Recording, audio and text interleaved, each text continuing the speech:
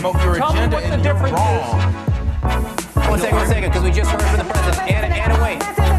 It's okay to disagree. It's not okay to be mean. Yeah, I respectfully disagree. I would respectfully disagree. I respectfully disagree. You're changing place, but you're not answering my question. No, you're describing. Wait a minute, right? This is what everyone does. Are you stupid? I will not yield to the gentleman. What's the deal with politics? Being agreeable, saying and doing things in a pleasant way.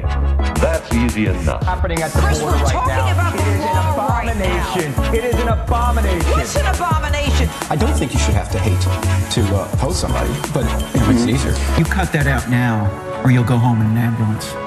Yeah, that seems mildly inappropriate for a political discussion.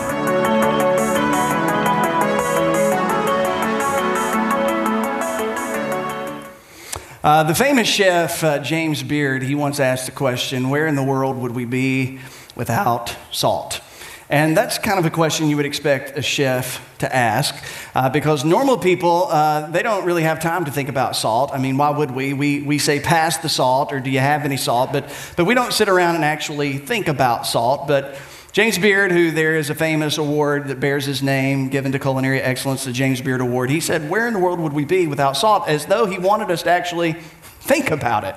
And you're too busy to think about it, but while you have a little bit of time and I have a microphone and you don't, I want to help us think about salt for just a minute because it's amazing to think that something so small, just a granule of salt, could have such an impact in our lives, a big impact in our lives. And it impacts our lives whether we think about it or not, this thing called salt. When it comes to you personally and your health, your body requires salt, requires sodium in order to function properly and to regulate itself. And so, you know, in that sense, it's a really big deal to you personally. Even though you don't think about it that often, your body requires sodium and God made you that way, and that feels like a really big deal. But when you look throughout history and you study a little bit about salt, you'll find that salt is often the difference between salt and life and death. That's how important salt is. It really a lot of times is the difference between life and death. And you know why in some of these instances, you know that salt was used once upon a time and still in parts of the world. Salt is used to preserve food, right? Before the days of refrigeration, which is a modern day, concoction that we don't even think about anymore. We just assume refrigeration. But in a world without refrigeration, salt was used to pack meat in so that it would be preserved longer and people would be able to save it for a bit of time because salt actually worked to reduce and to prevent bacterial growth. And that was a big deal, and that was a matter of life and death in those days and in parts of our world still today. And then salt was used to treat wounds because there's, this ability of salt to prevent infection. So that was a really big deal. It was kind of a matter of life and death. Even in our modern world, salt is a big deal in manufacturing of so many different products that we use every day without even thinking about it. PVC pipe, salt is a big deal in the manufacturing of PVC pipe. Also in the production of paper, in the petrochemical industry, salt is a really, really big deal. In water treatment, salt is a vital part of that. Salt is really important, and because it's really important, it has always been throughout history incredibly valuable. It's actually impacted the development of economies, both on the national level and of empires.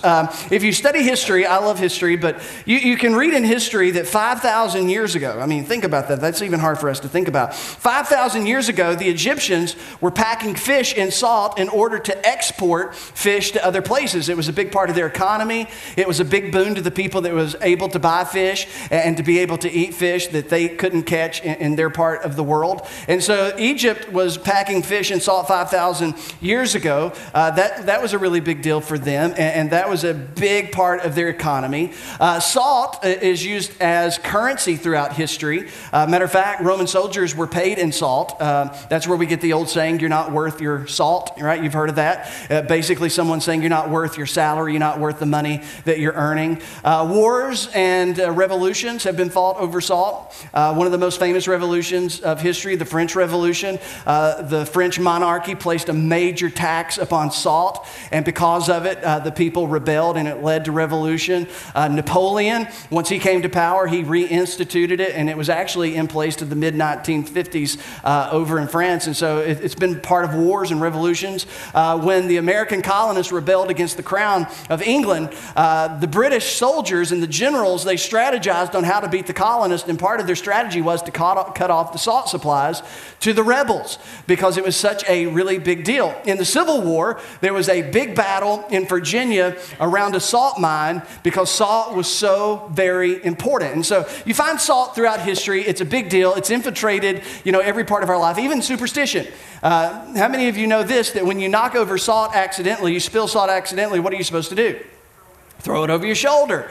You're like, why in the world? Some of you never heard that before. Now you know. So when you spill, salt, throw it over your shoulder. Say, why in the world do people do that? It's to ward off bad luck. Spilling salt was seen as a bad omen that, the devil was lurking about. And you say, why in the world would such a thing, even be conceived? Because Leonardo da Vinci, he painted perhaps one of the most famous paintings in all of the world, The Last Supper. And if you look closely at The Last Supper painted by Leonardo da Vinci, you have Judas right here and Jesus right here. And I know it's difficult for you to see, so I put a little blue arrow right there. Judas, as he's getting ready to leave the table to go betray Jesus with his money bag in hand, he knocks over the salt on the table. And so the superstition came about that whenever salt is spilt, that means the devil's working. So, Judas spilt the salt, and the idea is that you throw salt over your shoulder to hit Judas on his way out, and people have been spilling salt ever since and throwing salt over their shoulder. And see, that's why you come to church here, to find out really important things like that. To give you a little bit of a close-up so you can see it a little bit better, there's Judas, and right there is the salt shaker that he knocked over. And so that's salt in history. And then there's salt when it comes to food, of course. That's really what we care about because a lot of us live to eat. It's been called the central ingredient in every great recipe because you can have great ingredients, but if you leave out salt, it's just not going to be a great result. Here's the thing about salt, if you don't know, about salt and how it works. Not only, we know it makes things taste better, but do you know that salt suppresses bitterness? You can use salt to take away the bitterness. So the next time you get a cup of coffee that's a little bit too bitter for you, I've never met a cup of coffee I didn't like. I don't think there is such a thing as a bad cup of coffee. But if you find a cup of coffee that is a bit too bitter for you, grab a little bit of salt and put a little bit of salt in the coffee and the bitterness goes right away. All right? You're welcome. And see, so not only does salt, suppress bitterness, but salt also, and this doesn't even make sense, it enhances sweetness. The very same salt that takes away the bitterness is the very same salt that enhances the sweetness of something. So you have a little dessert, you add a little bit of salt to it, it actually makes it taste better. It actually enhances the sweetness of it. You put a little salt in water, the vegetables cook faster. You put salt in the water of your pasta is going to taste better. Margaret Visser, this is what she said about salt. Salt is the policeman of taste. It keeps the various flavors of a dish in order and restrains the stronger from tyrannizing over the weaker, right? Now I know what you're thinking. Who has time to think about salt to this depth? Salt is a really big deal, and we should think about it a little bit. But the key to salt is balance. Too much salt, it's inedible. Too little salt, it's not enjoyable. But when you're sitting at the table and you're served dinner, and it's incredible, and it is awesome, it is absolutely, it looks beautiful. It's a beautiful setting. And when you sit at the table and the salt is just right, it's perfection, right? If it's too salty, it's like, that's terrible. Give me some water. If it's not salty enough, it's like, I don't know, it's kind of bland, it's not whatever. But if there's just the right amount of salt, it's perfect. When there's too little salt, you know it. When there's too much salt, you know it. But when there's just the right amount of salt, like little baby bear's porridge, when it's just right, you know it's good, right? You don't ever eat something that's perfectly seasoned and go, this is perfectly salted. No, you just say, this tastes awesome. This tastes incredible. If it's got too much salt, you say it's salty. If it's not got enough salt, you say, this has no taste. But if it's just right, you just say, this is wonderful. And that's how salt works. It's a really big deal. It's a big part of our lives. And I don't know where we would be without salt. And that's what we're going to talk about today. We're going to talk about salt, but we'll talk about it in just a minute. If you are a guest of ours, you're watching online, this is not a cooking class. And we're actually going to be talking about something really important because we're in the next to last week of a series called The Table. And we're talking about how in our current culture, we have lost the ability to talk to one another. We talk at each other, over each other, down to each other, and about each other, but we're losing the ability to talk to each other, especially people that disagree with us and that are different from us. And I think it's because our culture culture suffers from what I call toxic tribalism. And within toxic tribalism, one tribe stereotypes all the other tribes. And one tribe begins to operate off misinformed assumptions about all the other tribes. And in the process, they do the same to all the other tribes. And we become more and more polarized from one another, and we lose the ability to have meaningful conversations about really important things. We lose the ability to negotiate ideas in a respectful, helpful way. And so consequently, many of us, many Christians, we spend our time talking to groups of people who already agree with us, and we talk about the people who don't agree with us. We've said it this way, that today we not only disagree with one another, it seems as though we dislike one another simply because we disagree with one another. And again, we've lost the ability to talk to people we disagree with in a helpful, constructive way. So all throughout this series, I've been trying to deposit a question into your heart and into your mind, into my head and into my heart. And here's the question. What does it mean for our generation to be Christian? What does it mean for our generation to be Christian in our culture? And that's a question I hope you wrestle with. That's a question I want myself to wrestle with, and that's a question I want our church to wrestle with. What does it mean to be Christian? And the answer to that question begins and ends with Jesus. And if we're going to know what it means to be Christian in our culture, we have to know Jesus, the real Jesus, the authentic Jesus, not the Sunday school Jesus, not the version of Jesus that you were presented once upon a time that was palatable and soft around the edges. I'm talking about controversial Jesus. I'm talking about Jesus who upset the religious and political norms of his day. We have to understand the real authentic Jesus in order to understand what it means to be Christian in our day. Because Jesus stepped into a hyper-political, hyper-religious culture, and he invited people to his table. And by inviting people, all people to his table, people that believe different, behave different from him, he upset the political and the religious structures of his day. Jesus refused to lump people into groups. That's the way politics and religion treats people. They lump them into groups and then they talk about people as groups. Jesus refused to do that. Jesus took a personal interest in individual people. That's what Jesus did.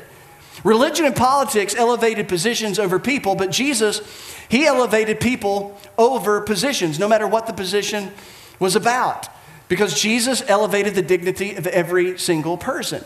Jesus showed up and he refused to play by the rules of the kingdoms of this world. He introduced a kingdom that was not of this world.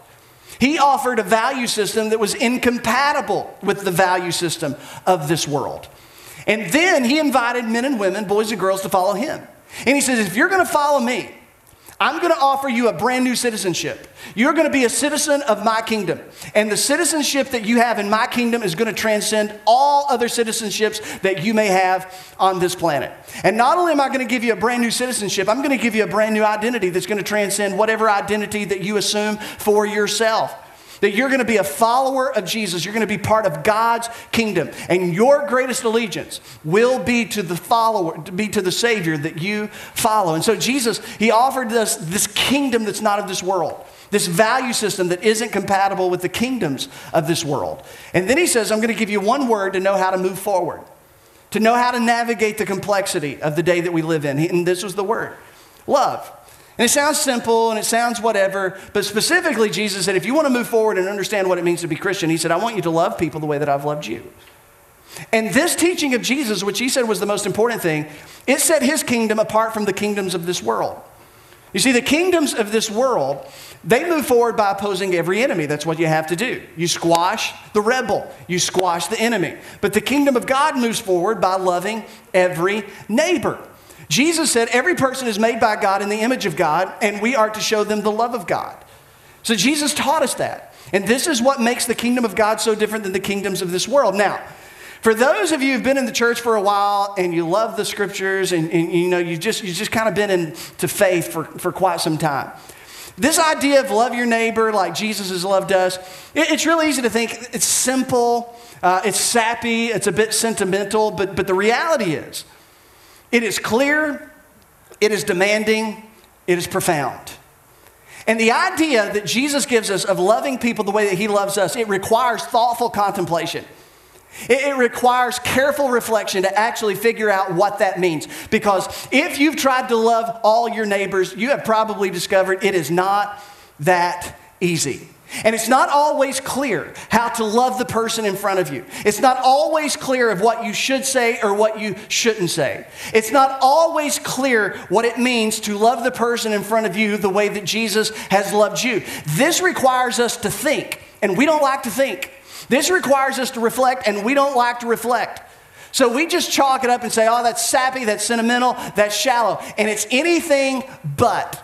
You can't get to the bottom of what it means to love someone the way that Jesus loves you. This is something we're always trying to process based on who it is, where we are, what the circumstances are. There are so many variables that we have to process and figure out. This is a difficult thing to love people the way that Jesus has loved us, specifically if we're going to bring them to our table and begin to have conversations.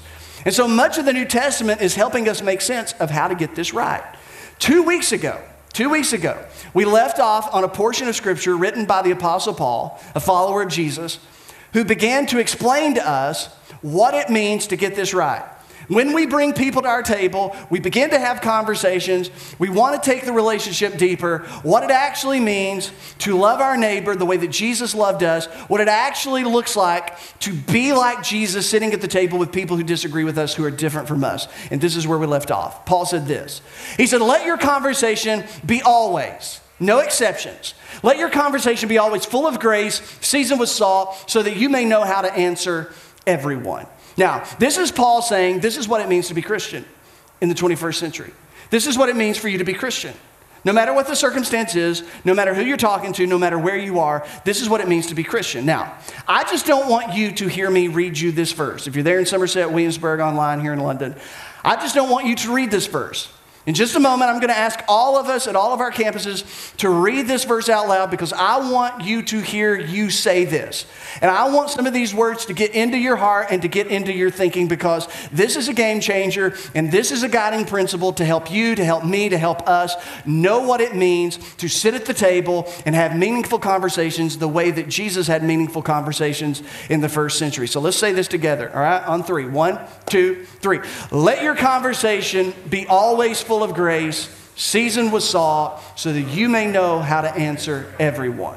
Paul says that's what it means to be Christian. This is the guiding principle. A lot of grace, a little bit of salt. Paul says that grace is the feast, grace is the banquet, and in the midst of the banquet, there is a little bit of seasoning, a little bit of salt. He says that's the guiding principle. Grace is the feast. Grace is the main attraction, but salt is there. Don't make any mistake about it. Salt is there. Salt should always be there. Salt makes things better because it's there. Salt is in the background, doing what salt does. It's making things better. It's removing the bitterness. It's elevating the sweetness. It's making for a better experience for everyone. Grace is the feast. It is the main attraction, but in the background, there is a little bit of salt. There is just a bit of salt that makes the whole thing that much better. And so here's Paul's big point. Don't get out of balance. Don't get out of balance when it comes to grace and salt. Don't get out of balance because grace is what brings people to the table. Grace is what will keep people at the table.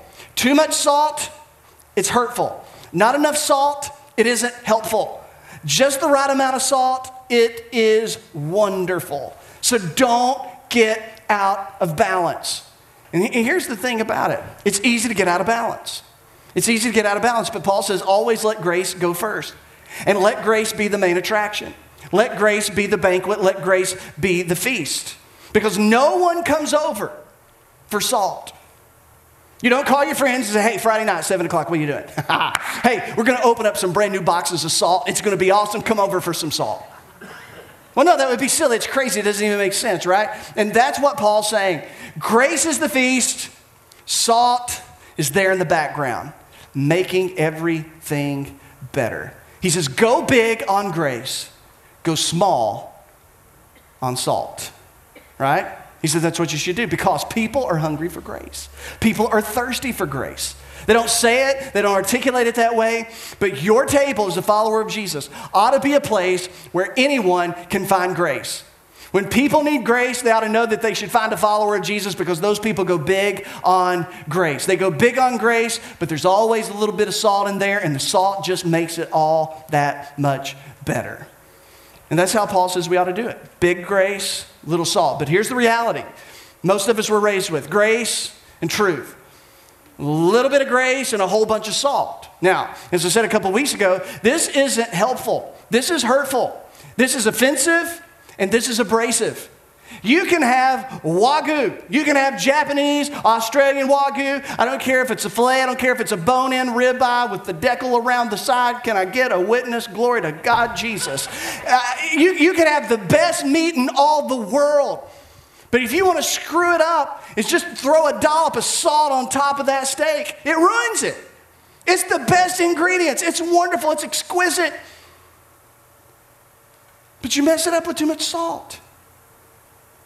That there, a little bit of grace and so much salt is not good for anyone. I can remember Alice and I, we were out one night with some friends of ours at a restaurant.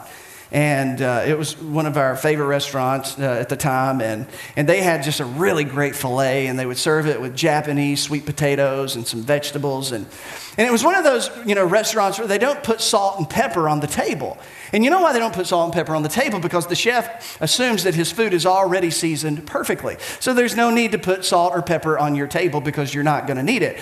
Well, the friends that we were with that night, they just love salt more than the average person.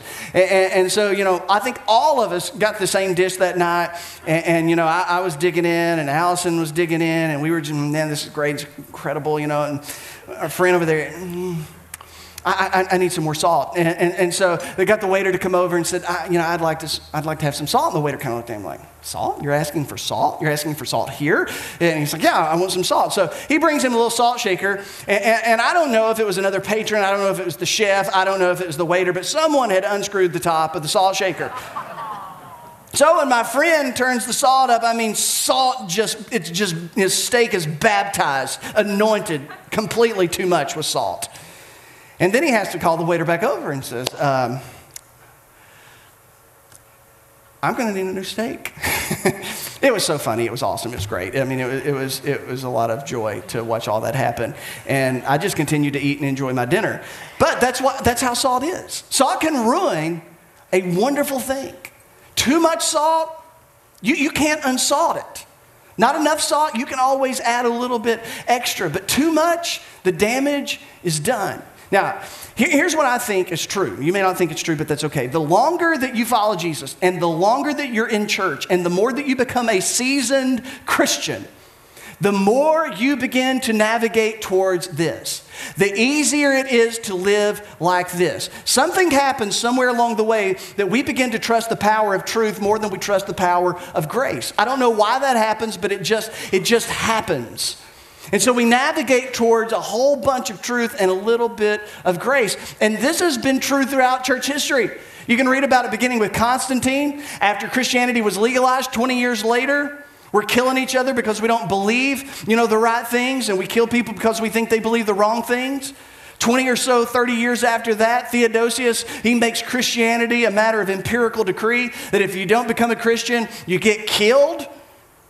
Yes, baptism numbers go up, church membership numbers go up, but that's what happens when this goes off the rails. In the 800s, Charles the Great, Charlemagne, becomes emperor of the Holy Roman Empire, known as the great evangelist Charles the Great. In one day, we're told that he killed 4,500 people. He beheaded them, killed them because they refused to accept Jesus as the Lord and Savior. He chopped their head off, and then they went home and celebrated Christmas. That's what happens when we go in that direction. This is part of church history. This is part of our story. And if we don't watch, this is the direction we go into. Not to that extreme, perhaps, but we still go in the direction where we value so much salt and so little grace. Pope Urban II sent a whole bunch of Christians to the Holy Land to rid them of the vile race known as the Muslims. And they went from France to Constantinople to Jerusalem, and they raped and pillaged and killed Jews and Muslims and babies all along the way because a whole bunch of truth and very, very, very little grace. And we find it happening all the way up through church history into America, even when the Puritans came to the New World. They began to drill holes in the tongues of the Quakers. They killed the Quakers. Then when we expanded west, Christians tied Indians to church pews so that they would stay in church because they were pagans and they were godless. And so the best way to show them the love of God was to chain them to pews. This is what's happened throughout church history when things get out of control. We see it happening time and time and time again. And if we don't watch, we will navigate towards this in our culture. Here's the point. When we elevate truth over grace, we lose love and we lose ground. It happens every single time. Now, with all that said, let me say this. We are a people, as Christians, followers of Jesus, we believe in the truth. We love the truth. We believe that the truth is light. We believe that the truth has the power to set people free. We believe that the truth is absolute. And we believe that the truth of God is eternal. But here's what Paul says. When it comes to truth, it just needs a little sprinkling. Truth is so potent.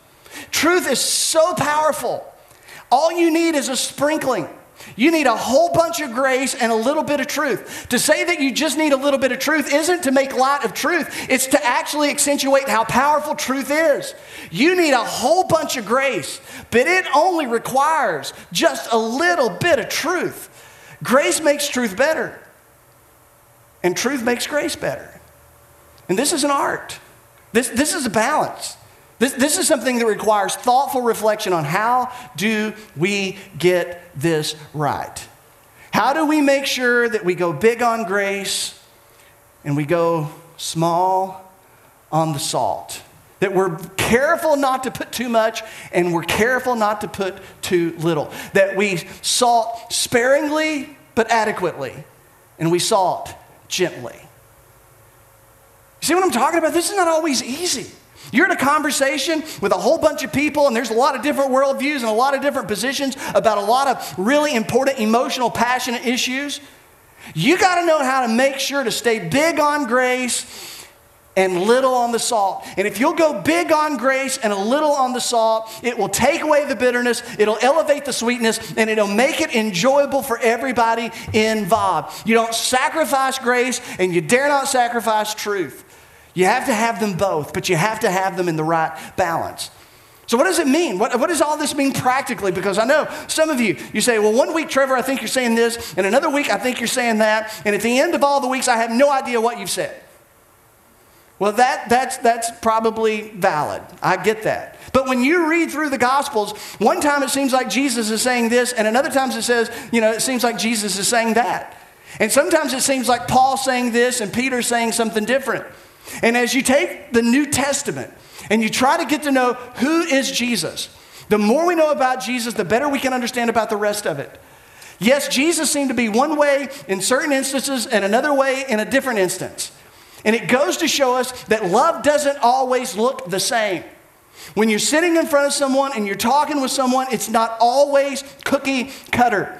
But here's what Paul said. If you want to latch on to something a bit more practical, he said, okay, here's what I think it means. It means speaking the truth in love.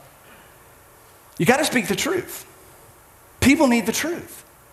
Christians should be a people who speak truth. We are a people who believe in the power of truth, in the value of truth. He says, but you got to speak the truth in love. Truth without love harms. It's not helpful. Telling the truth is one thing, but every parent knows how you tell the truth is a more important thing. Parents teach their children all the time, tell the truth. And then their kid tells somebody the truth, and you're like, oh, no, you can't say that. Yeah, but it's true. But no, you can't say that. Well, was it true? Yes, it was true, but you just can't say that. It's not helpful. It's not gracious. It's not kind, right? Parents do this all the time, and we're trying to get this right, like many of you, and some of you are empty nesters, and you've probably got some insight to all this, but, we're trying to teach our kids about truth and how to tell truth and, exactly what it looks like to do it right and delicately, and I'm driving down the road one day, and you know, I don't pay attention a lot. I'm not aware entirely a lot of times of my, you know, surroundings. And I'm driving down the road, and the satellite radio's on, and the news is on, and there's a news report, and I'm kind of vaguely aware of what they're talking about. They're talking about that there has been this stuff called trisodium phosphate discovered in cereals that are marketed to children, and trisodium phosphate is used to strip aluminum, and it's a major cause of cancer, and it's extremely toxic, and they found it in kids' cereal. And then not only that, but they're talking about how, you know, they found this chemical that causes cancer in Weed Killer. It's also in some, you know, cereals that have been marketed to children. And I'm listening, Shepard and Grayson are in the back seat, and I'm driving down the road, not really thinking. They start naming some of the cereals. Well, two of the cereals that they named were two of my boys' favorite cereals. And again, I'm not thinking about any of this. I'm driving down the road, next thing I know, I look up in the rearview mirror, and Shepard's got a big tear coming down his eye. I'm caught off guard. Shepard, what's going on? What happened? He's, well, great. Now I'm going to get cancer. And I said, what? And he started recounting, you know, what was going on about it. And I looked over, and Grayson's all sad. And Grayson said, cancer's horrible. And Dad, we've been eating this since we were 2 years old. How could you do this? And I'm like, listen, you know, I'm trying to make him feel better and, you know, all this. Well, a few days, maybe even a couple of weeks go by. We go to Kroger. You know, I got my little thing in my arm, and we're just going through, zipping through, grabbing like, you know, 5 or 6 things that we need for dinner that night. And it's like I see something happening, but it's like you can't stop it. And there was, you know, a woman who was getting ready to grab a cereal off the thing, and Grayson just goes up and grabs her by the shirt and says, you know, you're going to get cancer. And you just smile. Hi. You know, or you know, well, anyway, I'm not going to go into. So you're like, no, you can't say that. Well, Dad, that's what they said. Is it not true? Yeah.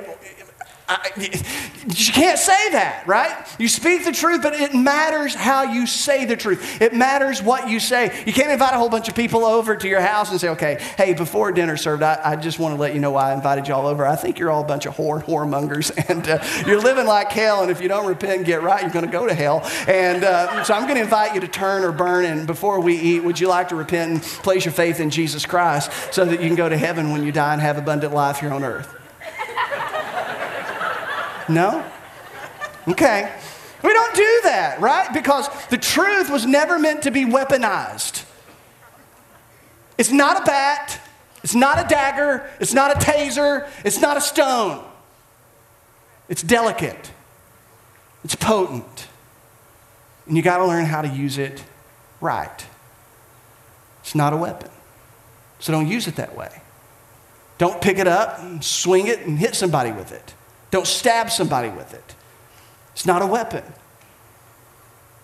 In church history, we always talk about truth. We have church councils, doctrinal statements, theology books, but what if we got as serious about grace as we love to be serious about truth? What if we could gain balance? But here's what we think balance looks like. This is what we think balance looks like. We think balance looks like that. Equal part grace, equal part truth. Looks good, feels emotionally good, looks true. But the problem is, Paul says that's not the right proportion. This is all about balance. And the balance of grace and truth is kind of like this. And that doesn't seem equal, because all you need is a little bit of the salt. But you need a whole bunch of this. Grace is magnetic, it's compelling, it's attractive, it's gentle, it's patient, it's kind. But you just need a little bit of uncompromised truth and a whole bunch of unconditional grace. And here's what this looks like. Truth says, you know what? Wow, I really disagree with that. I don't know. I just can't see that. I just disagree with that position. But here's what grace says. Even though I disagree with your position, I still accept you as a person. I still love you as a person. We're still okay as people. We disagree about something really important, but we're still okay. This is not the end of our relationship. I don't see it that way. I don't think I could ever see it that way. That's interesting that you do, but I disagree. The truth is, I don't think that's right. The truth is, it just isn't compatible with me. The truth is, I think that the scriptures teach this. The truth is, I just don't think that's right. But grace says, Even if you're wrong, I still love you. I'm still with you. I'm still for you. And I hope that grace means if I'm wrong and you're right, that you're still okay with me. You're still good with me. You still love me. That's the way this thing works. It's the right balance of grace and truth. You're not giving up truth and you're not giving up grace, but you got the right balance, a whole bunch of grace and a little bit of truth. You got to have truth to make grace better, and you need grace to make the truth better. You've got to have both. So we got to learn how to get this right. We got to learn how to use this stuff because we can't be careless with it. We just can't throw it out there. It's an art. It takes time. It requires reflection. It requires contemplation. If grace is made better by truth and truth is made better by grace, then I think this is what Paul's getting to. Every word matters. Every word matters. Every word you speak matters. Getting the balance right, it matters. It matters as a couple in your home. It matters as parents to your children. It matters with people at your table. It matters with friends. It matters with colleagues. It matters with strangers. Paul says, okay, let me give you a little bit more. Do not let any unwholesome talk come out of your mouths. And really, the Greek is, don't puke on people. Just don't spit up on people, stuff that's stinky and gross and stuff that's just going to mess things up, that's not helpful or healthy. Don't let any unwholesome talk come out of your mouths, but only what is helpful. Everybody say helpful. This is about helping. So you got to figure out what is most helpful in this moment. Love does no harm. That's a guiding principle in the New Testament. You're about helping, not harming. So you got to wrestle with, okay, if I say this, is this harmful right now or is this helpful? This is just not about throwing it out there and letting the chips fall where they may. No. Your responsibility, my responsibility is to figure out, is this helpful? Okay, I'm going to say this. I'm thinking about saying this. I'd like to say this. Is this helpful or is this going to be harmful? Is this the time? Is this the place? Is this going to build them up according to their needs? Is this about them, or am I trying to make this about me? Am I trying to prove my point, or is this really about them? That it may benefit those who listen. Is this going to benefit them right now, or is this going to just kind of compromise the whole thing? And then here's how the ESV puts it. Don't let corrupt talk come out of your mouths, but only as such that is good for building up as fits the occasion. Depending on the occasion determines what you may say or what you don't say or how you say it. You got to know who you're with. You got to know why you're there. You got to know who's listening, who's watching. It matters. And the occasion may not give you the freedom to say what you want to say. The occasion may not be that you're at the place in the relationship that you can say what you want to say. So that it gives grace to those who hear. And then Paul says a verse that many of you have heard, but you didn't know the context. Then he says this, and do not grieve the Holy Spirit of God. And it's in the context of our speech, of our words, of our conversation. He says, don't get at the table and throw out a whole bunch of salt with a little bit of grace because it grieves the heart of God. Don't cop out, that's just who I am. I just got to tell it. I just got to tell it. I just got to say it. I just got to say it. I just got to tell it. That's who I am. I got to say it. It's the way God made me. Shut up. No, he didn't. He said to go big on grace and a little bit on salt. I mean, if you got to swallow doubly hard, take a big old pill called Get Over It and take it right then. And swallow it for another time. Don't grieve the Holy Spirit. Don't say the wrong thing at the wrong occasion. Don't say the right thing at the wrong occasion. Don't grieve the heart of God and say something and get out of balance and God goes, no, I wish you would have said that. Oh, that hurts my heart that you said that. Bring people to the table and get the balance right. Get the balance right. So next week, I'm going to wrap this whole thing up. We're going to put a big bow on it, and then we're going to go on and we're going to talk about something else. But before we go today, I just want to throw some ideas out and just kind of machine gun. And some of them are going to stick and some of them won't, and they'll be online and you can look at them later. But I just want to throw some what I think are practical ideas about what this looks like and what this means for all of us when we go right on the proportion. Here's what I think it means practically. Seek to understand first and be understood second. Be a student. Be a student of both sides of an issue. Be a student of all sides of an issue. Here's something that's hard for me. Here's something I'm trying to work on. Here's something I think you should work on.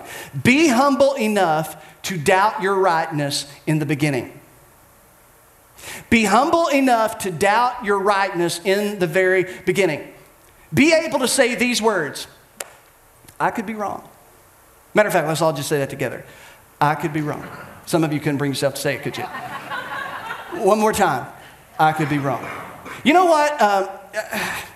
Wow, I'm really glad we're going to talk about this, and here's what I think, but I just want to let you know the honest to God truth in my heart. I could be I could be wrong. I could be wrong. I think I'm right, but I want you to know I could be wrong. Don't be so proud that you're dogmatic. Know both sides of an issue and understand that you could be wrong. You may not be right. All right? It's a big deal. You'll gain influence. If for nothing else, you're honest because they already know that you could be wrong. Matter of fact, they think you're wrong. So if you just admit that you could be wrong, hey, that's gaining points. Second thing is this: ask questions before you start making statements. Before you start defending your position or prosecuting theirs, just ask questions. Tell me why you think that. Really? That's what you think about that? That's how you interpret the Bible like that? Really? Tell me why. Who'd you read that? Where'd you hear that? Really? Just get to know their point of view, get to know the person. I mean, that's powerful. Ask questions before you start making statements. The more you understand, the more you know, the better you're going to be. So learn as much as you can. And here's a big one. Listen actively to what is being said rather than actively thinking about what you want or need to say. You ever been in a conversation, maybe a good, lively debate with somebody, and there's a bunch of people talking, and then all of a sudden one person just says, well, I'll tell you what. And then they say what they say, and it's like, that's not even what we're talking about. And you know what happens in that moment? Everybody around the table loses credibility, thinks that person's lost influence and credibility. Stay engaged and stay on topic and stay with the conversation. Don't just say something to be saying it because you think it ought to be said, because people are going to discount you the moment that you make a point about something they're not even talking about. If you need a moment to think about it, say, I don't know. I've never thought about it that way. Wow, you're really good at that. You made a good point. I don't even really know what to say in response to that. We may have to get together for another dinner for me to think about that. Maybe we just need to stop right now because I don't know what to say about that. That's okay. That's a good place to be. Don't just talk to talk. Hey, be willing to concede the upside of their side and the downside of your side. Because you know what? There's a downside to your side and there's an upside to their side. So just go ahead and put it out there. So you know what? There's parts of my position, argument that I know it doesn't make sense, and there's some inconsistencies, and I don't really know what to make about this or that, but I still think this. And and tell them, man, that's such a strong point that I can see why. I can get that. That's the way you have honest conversation, because there is an upside of the other side, and there is always a downside of your side, and the quicker you're honest about that, the better off everybody is. Remember that cheap shots aren't cheap. They cost us influence. Can't influence and insult at the same time. Can't do it. Here's a big one. Understand that not every issue is created equal. Whether it's in theology, politics, society, whatever, there's absolutes, there's convictions, there's opinions, and there's questions. Not all things are created equal. Not all issues are of equal importance. Listen, if you're a Christian and you believe that Jesus is the Son of God, that He died for sins, He was buried, He was raised from the dead, and that we find grace alone in Christ alone by faith alone, if you're there, we can struggle through the rest. If you're not there, nothing else matters as much as that. Nothing else matters. It's not all equal. So I could talk about something I think is a sin, something I think is a big deal, but if you're not there on Jesus yet, I don't even want to waste my time with the other stuff. Why does that matter? Jesus is the only thing that matters. If you're already there with Jesus, nothing else matters as much as that. It's a big deal for us to get that right. Don't ignite conflict, diffuse it. Soft answers turn away wrath. It's great in marriage. Try it sometime. Proverbs 15:1. Don't ignite it, diffuse it. And when it comes to words, it's better to be thoughtful than regretful. So think, pause, take a breath, compliment, ask questions. This is how we get this right. It's the balance of a whole lot of grace with a little bit of truth. Truth is powerful. The truth is like a two-edged sword. The truth is a shield. It's a buckler. Shield's a big deal. Truth's a big deal. You don't need a lot of it, but you got to get it right. And so here's the takeaway for today. Whenever you find yourself more concerned with telling the truth and showing grace, you've gotten out of step with Jesus. Because telling someone the truth matters, but how you tell them the truth matters more.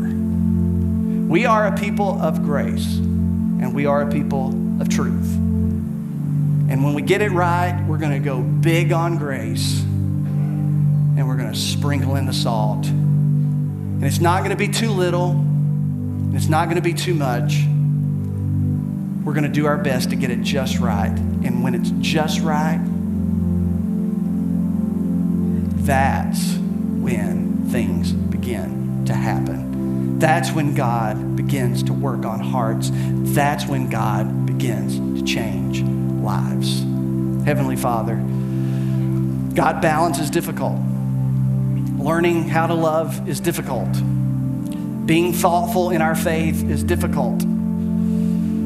God, we think that we want to go deep, and we think that we want to memorize, and we think that we, need to get all this information. But God, the most simple, compelling, profound, demanding part of our faith is the part that Jesus said was the most important, that Paul said was the most important.